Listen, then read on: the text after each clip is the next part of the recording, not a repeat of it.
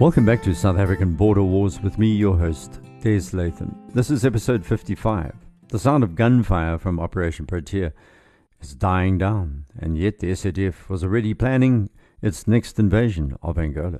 The intelligence gathered during Protea was going to lead to the second major 1981 operation, which was launched in November, targeting Yaoundé initially, which is 120 kilometers inside Angola, and then onwards to Bambia and Chitequeta, much deeper inside Angola. But first, the Air Force was going to get busy. The aircraft used were extensive: 15 Impalas, 9 Pumas, 2 Super Frelons, and 10 Alouettes for Army support, then 4 DC-3 Dakotas, 6 C-130s and C-160s, and 1 DC-4 as air transport and supply, and 9 Bosboks for navigation and reconnaissance support. 2 Mirage 3s would also be deployed for photo reconnaissance missions, 20 Mirage F1s for air superiority, and 3 Buccaneers as backup if enemy airfields needed to be bombed. The Mirages were going to face MiGs for the first time in direct air-to-air combat, and as you're going to hear, things didn't end well for one MiG in particular. Colonel Ollie Holmes was commanding officer of the Air Force contingent at Oshakati, and the idea was to set up a forward HQ position at Yaoundé Airfield once it had been secured. 3-2 Battalion was sent in to protect the tactical headquarters and to patrol the supply routes for the main mechanized force, while recce teams led by Captain Willem Ratte were sent to keep an eye on SWAPO positions. The assault force would be headed up by 61 Mechanized Battalion and include elements from 201 and 1 Parachute Battalion and 5 Reconnaissance Regiment. First, 3-2 had to reconnoiter Yaoundé and establish what kind of enemy presence was in the town. On the 2nd of November, one of the recce teams made contact with a small SWAPO section about 4 kilometers northwest of Mbundu, killing one in a short, sharp firefight. 2 hours later, another recce team ran into a group of SWAPO, killing 8 and capturing 4, who confirmed that a large concentration of their fighters were based around Bambi. They also revealed the exact location of SWAPO's base between Kasinga and Techimuteti. There were 7 targets in total, believed to contain 2,000 planned fighters. That was SWAPO's armed wing, with FAPLA in the vicinity. For example, reconnaissance showed that there was a brigade with heavy weapons, including tanks at Kaundo, 2 battalions at Kasinga, a battalion each at Kuvango and Techimuteti, and a Cuban regiment of 500 men backed up by armored cars at Donga. While FAPLA and the Cubans were thought to be fairly static and unlikely to be a threat during Operation Daisy, it was likely that SWAPO would retreat towards the Angolan forces to seek refuge. In what should have been a tactical warning, SADF military intelligence knew that 61 mechs movements were being telegraphed to SWAPO as soon as the mobile battalion began to roll.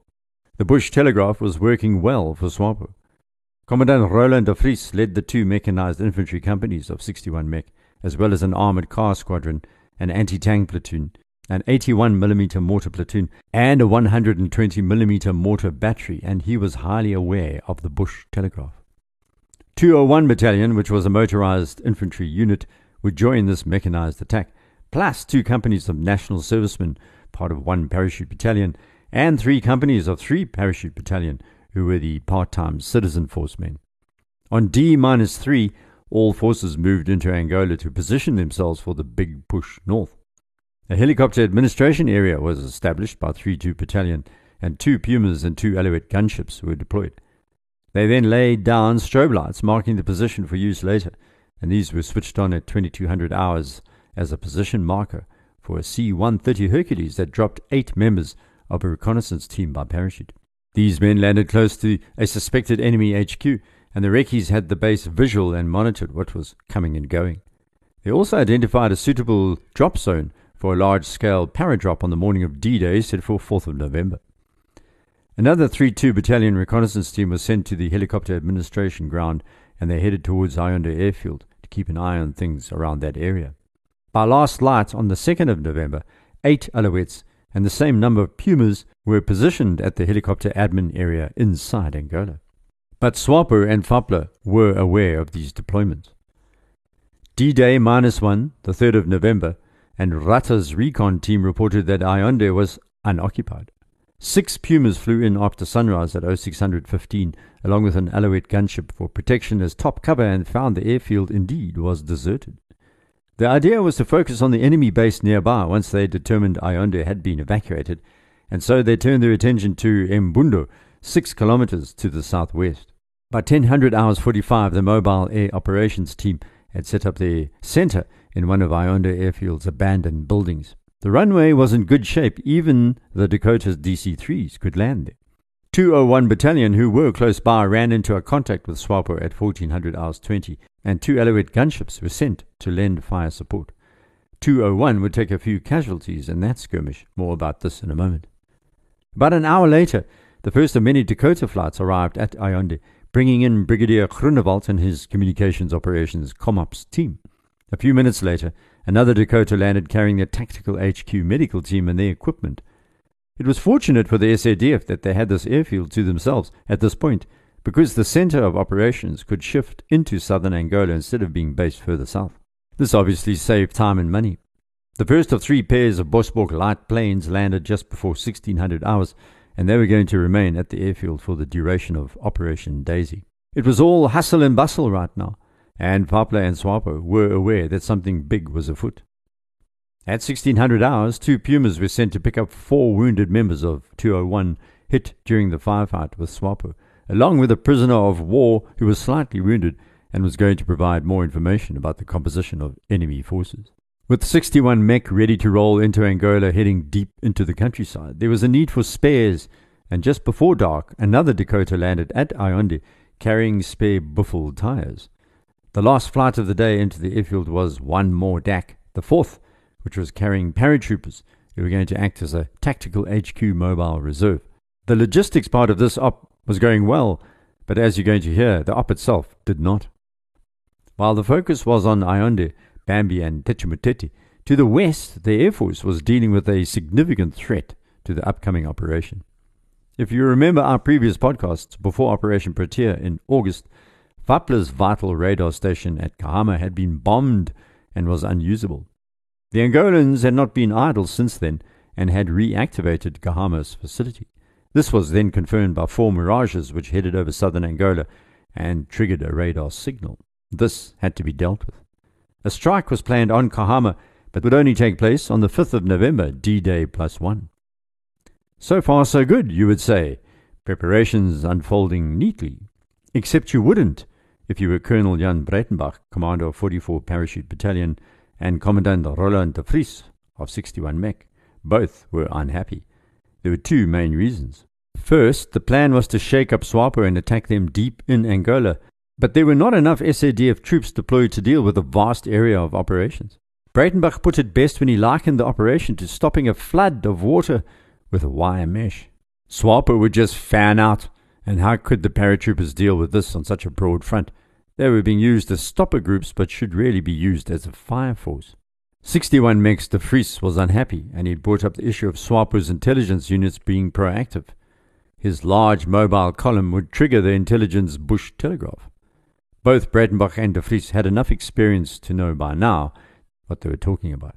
Unfortunately, the top brass appeared convinced of their own brilliance and ignored these warnings.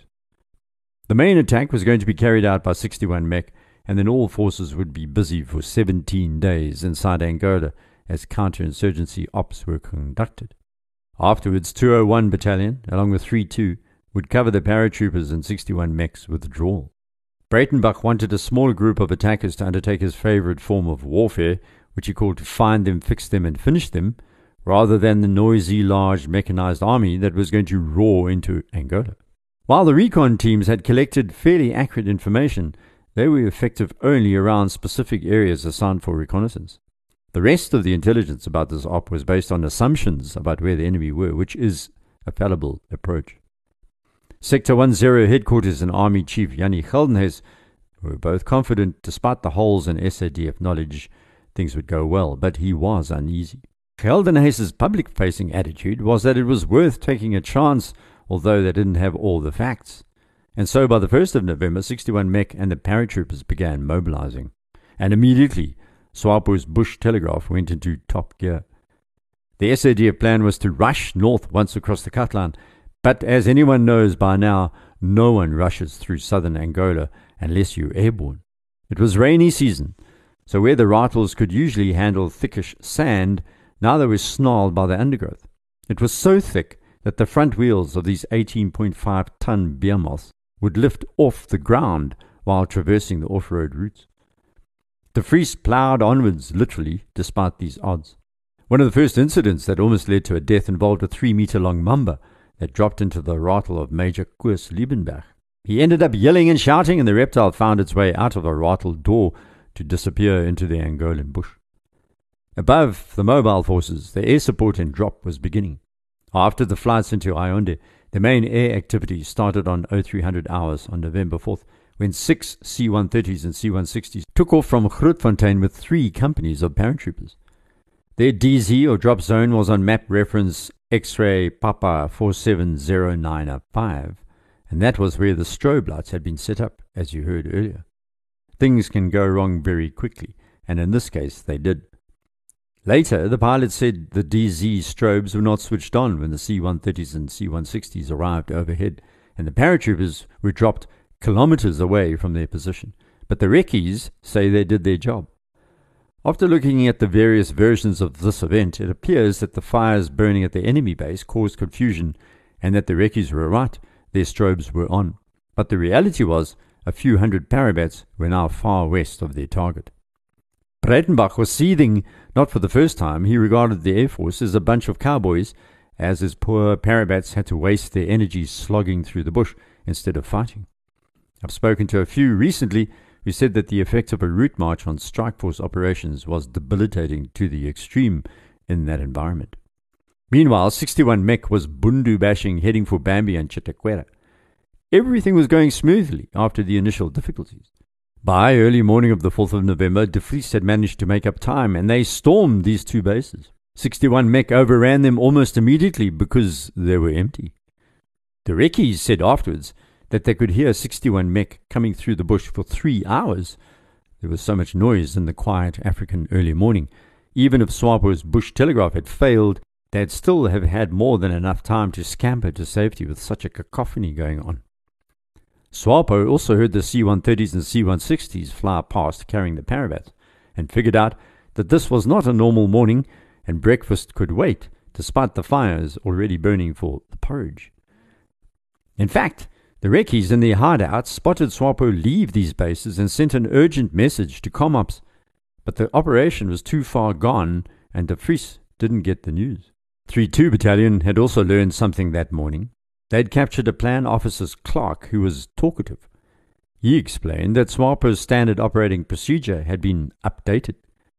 When they picked up mechanized SADF units on the move at the border, their teams were informed almost immediately. Plan commanders had guessed correctly where 61 Mech were going and ordered the evacuation of Bambi and Chitaquera. So the air attack was going to drop thousands of dollars of ordnances on an empty base. While the Bosboks took off at dawn as navigational guides and artillery spotters for 61 Mech, 201 and 3-2 battalions, the next wave of aircraft dropped their bombs very accurately by all accounts, except SWAPO was no longer at the positions. At 0815, 3 Buccaneers launched their first bombing run on SWAPO HQ with a low-level attack, each dropping a stick of 8 460-kilogram bombs flying north to south. A temperature inversion had trapped the smoke from the fires as SWAPO prepared their breakfast a little earlier before they had left in a hurry, and these fires were still crackling. A minute after the Buccaneers, 4 Mirage F-1AZs dived onto the target from the north, letting loose with 4 sticks of bombs. There was still no anti-aircraft fire. That was going to change. The last Mirage out of the bombing run spotted an SA-7 missile trail. He warned the crews of 3 incoming Mirage F-1CZs who were beginning their dive onto the target. SWAPO positions around the bases were active, and these AA crews began to fire back. The Air Force then targeted these anti-aircraft positions, changing their runs, with another 4 Mirages heading for what they thought were 23mm guns peppering the sky at 10,000 feet. These SWAPO gunners had not left the building. They were also aiming at the Bosboks, so eventually the Air Force resorted to the slower Impala ground attack aircraft, and despite 4 hours of attacks, SWAPO's anti-aircraft fire persisted. On the ground, 61 Mech eventually rolled through the entire base area, but SWAPO was long gone. They had headed north, leaving the mechanized column to report no resistance whatsoever. For an expensive and powerful operation, this was frustrating. The aim was to weaken SWAPO by repeatedly targeting their training, logistics and operations bases and killing them. All this South African firepower trundling around the bush was costing the taxpayer a fortune and failing in its main objective. 61 mechs swept the area around Chitaquera, then turned south towards Bambi. The anger was building up amongst the commanding officers. They travelled for 2 days to deal SWAPO a severe blow, but all that had happened was that they'd been clearing booby traps and empty positions. Around Bambi there were a significant number of trenches and old SWAPO bases, and the enemy had left this area some time before, perhaps weeks. SWAPO also left a few surprises for the SADF.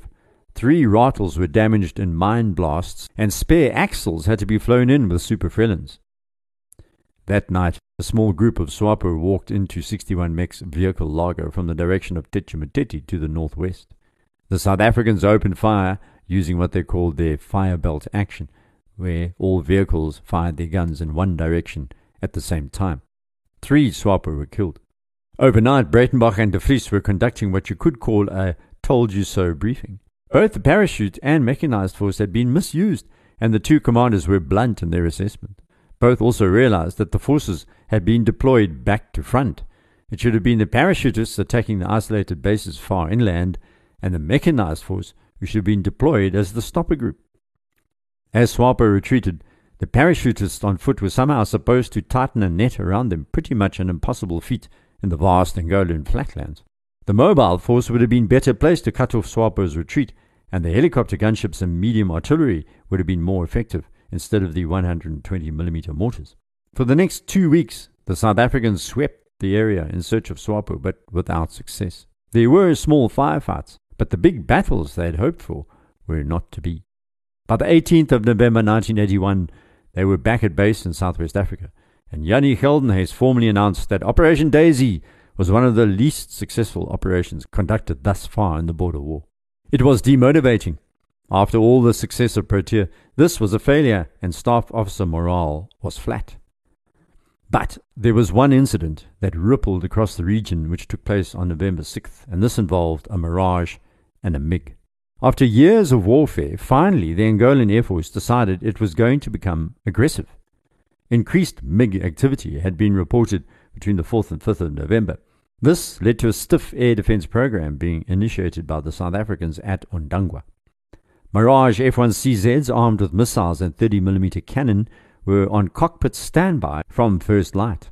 At 0700 on the 6th, radar flight controllers at Dayton, as it was called, detected 2 fast-moving tracks heading towards the Southwest African border from Lubango in the direction of Quiteve. The radar flight controller scrambled 2 Mirages to intercept what were obviously MiGs. Previously, the MiGs had retired when the Mirages scrambled and crossed the border, but the South Africans had a trick up their sleeve this time. They used extreme low-level penetration up the Kunene River, staying below Angolan radar, then pitched up from 50 feet to 25,000 feet in 30 seconds. Enemy radar still appeared to miss their move. Leading the flight was Major Johan Rankin, with Lieutenant Johan du Plessis as his wingman. The 2 Johans were graduates of 85 Advanced Fighter School at Petersburg, and they were highly trained in interception techniques and what was known as ACM, Air Combat Maneuvering, or what you and I would call an old-fashioned dogfight. Du Plessis spotted 2 MiG-21s about 4 nautical miles away on the port beam. They appeared to be at the same altitude. It was now or never. The South Africans jettisoned their drop tanks and turned hard left, bringing the Mirages into line behind the unsuspecting MiG-21s. The 2 enemy aircraft were flying about 1,000 meters apart, with the number 2 MiG around 30 degrees behind the leader. They were also flying directly into the sun, which meant the Mirages could not fire their Matra 550 heat-seeking missiles. Rankin closed in on the trailing MiG and fired a burst from his 30mm cannon from around 300 meters behind the enemy aircraft. A puff of smoke burst out of the plane and fuel appeared to begin leaking from its fuselage. Both MiGs suddenly entered a descending left-hand turn and jettisoned their own drop tanks. Despite the move, both were now in a good position for a missile shot because they'd vectored away from the sun. Rankin and the lead MiG began a dance of death in the sky, with the MiG managing to turn onto his tail, but it didn't fire its missile. Perhaps it experienced a malfunction. Rankin continued turning tightly and then headed towards the second MiG, telling du Plessis to go after the leader. At that moment, The second MiG committed what is regarded as a cardinal sin of aerial combat and reversed his turn, and Rankin's Mirage closed quickly on the slowing Russian plane. Rankin opened fire with his 30mm cannon once more, and the MiG exploded, showering the Mirage with debris and breaking into two pieces behind the cockpit. As the bits of MiG spiraled towards the Angolan felt, the pilot ejected. The lead MiG now executed an extreme maneuver that pushed the capabilities of both sets of pilots and planes. It's called a high-speed spiral dive that loaded over 9 Gs, and Duplessis could not get his missiles to fire because the forces on the planes were just too high. The Matra 550 missile had reached its limits again. This bit of expert flying saved the MiG pilot's life, and he got away, while the Mirages were forced to turn back to the Southwest African border. By the time the two Johanns made it back to Ondangwa, Duplessis and Rankin were being feted as heroes. The MiG-21 was the first aircraft shot down by the South African Air Force since the Korean War. The pilots had a few drinks to celebrate that night, but the boffins were concerned. The Matra 550 missiles had malfunctioned, and the South Africans were forced to shoot down an advanced enemy fighter plane with cannon like it was 1952 all over again. That had to be sorted out, and quickly, or the next dogfight may see Mirages the victims of the MiGs. Still, this was an historic moment in the annals of this border war.